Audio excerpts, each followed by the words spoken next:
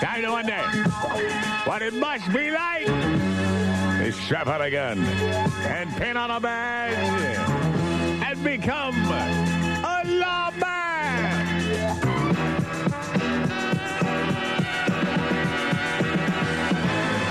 Hey, you working part-time store security? You got your badge with you. You got your 357 on your hip. You're dressed in civilian clothing and you're lumbering around. You say loudly, you know, the wife always sends me out here to buy her stuff, and I don't know nothing about lingerie or any of that. You know, it's a little embarrassing. So if there's any perpetrators nearby, they won't mistake you for a cop. They'll think you're just another husband out buying stuff for his wife. What fools they are.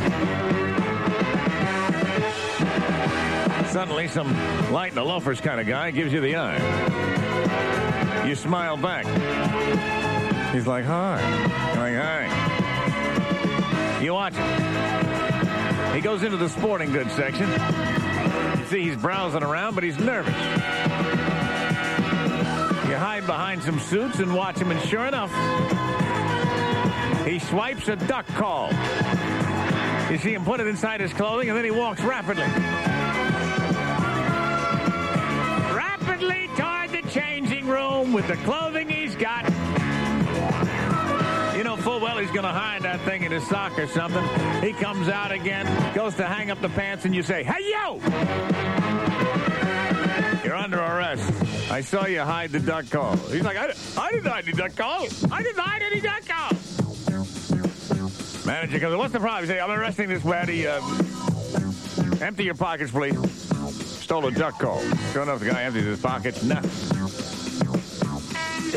Say, all right, we're going to strip search you then. You're making this tough on yourself. I'll sue the store. I'll own this store by the time. You're not going to strip search. Yeah, you kick him in the back room. You rip his clothing off. Go through it with a fine-tooth comb. You go through the room where he changed his pants. Never! No duck call. He's like, that's it. I'm going to sue you. It's all over. Let me tell you something. I'm going to own it. You say, wait, calm down a little bit. You can sue if you want. I want to apologize. Tell you what, let's go get lunch. You and me. Just you and me. Well, you know that he kind of wanted you. So he agrees to the lunch. You take him over to Benny's Burrito Barn. And after those burritos kick in, you start hearing coming out of his tuckers, aha! I got you! All right, stop it.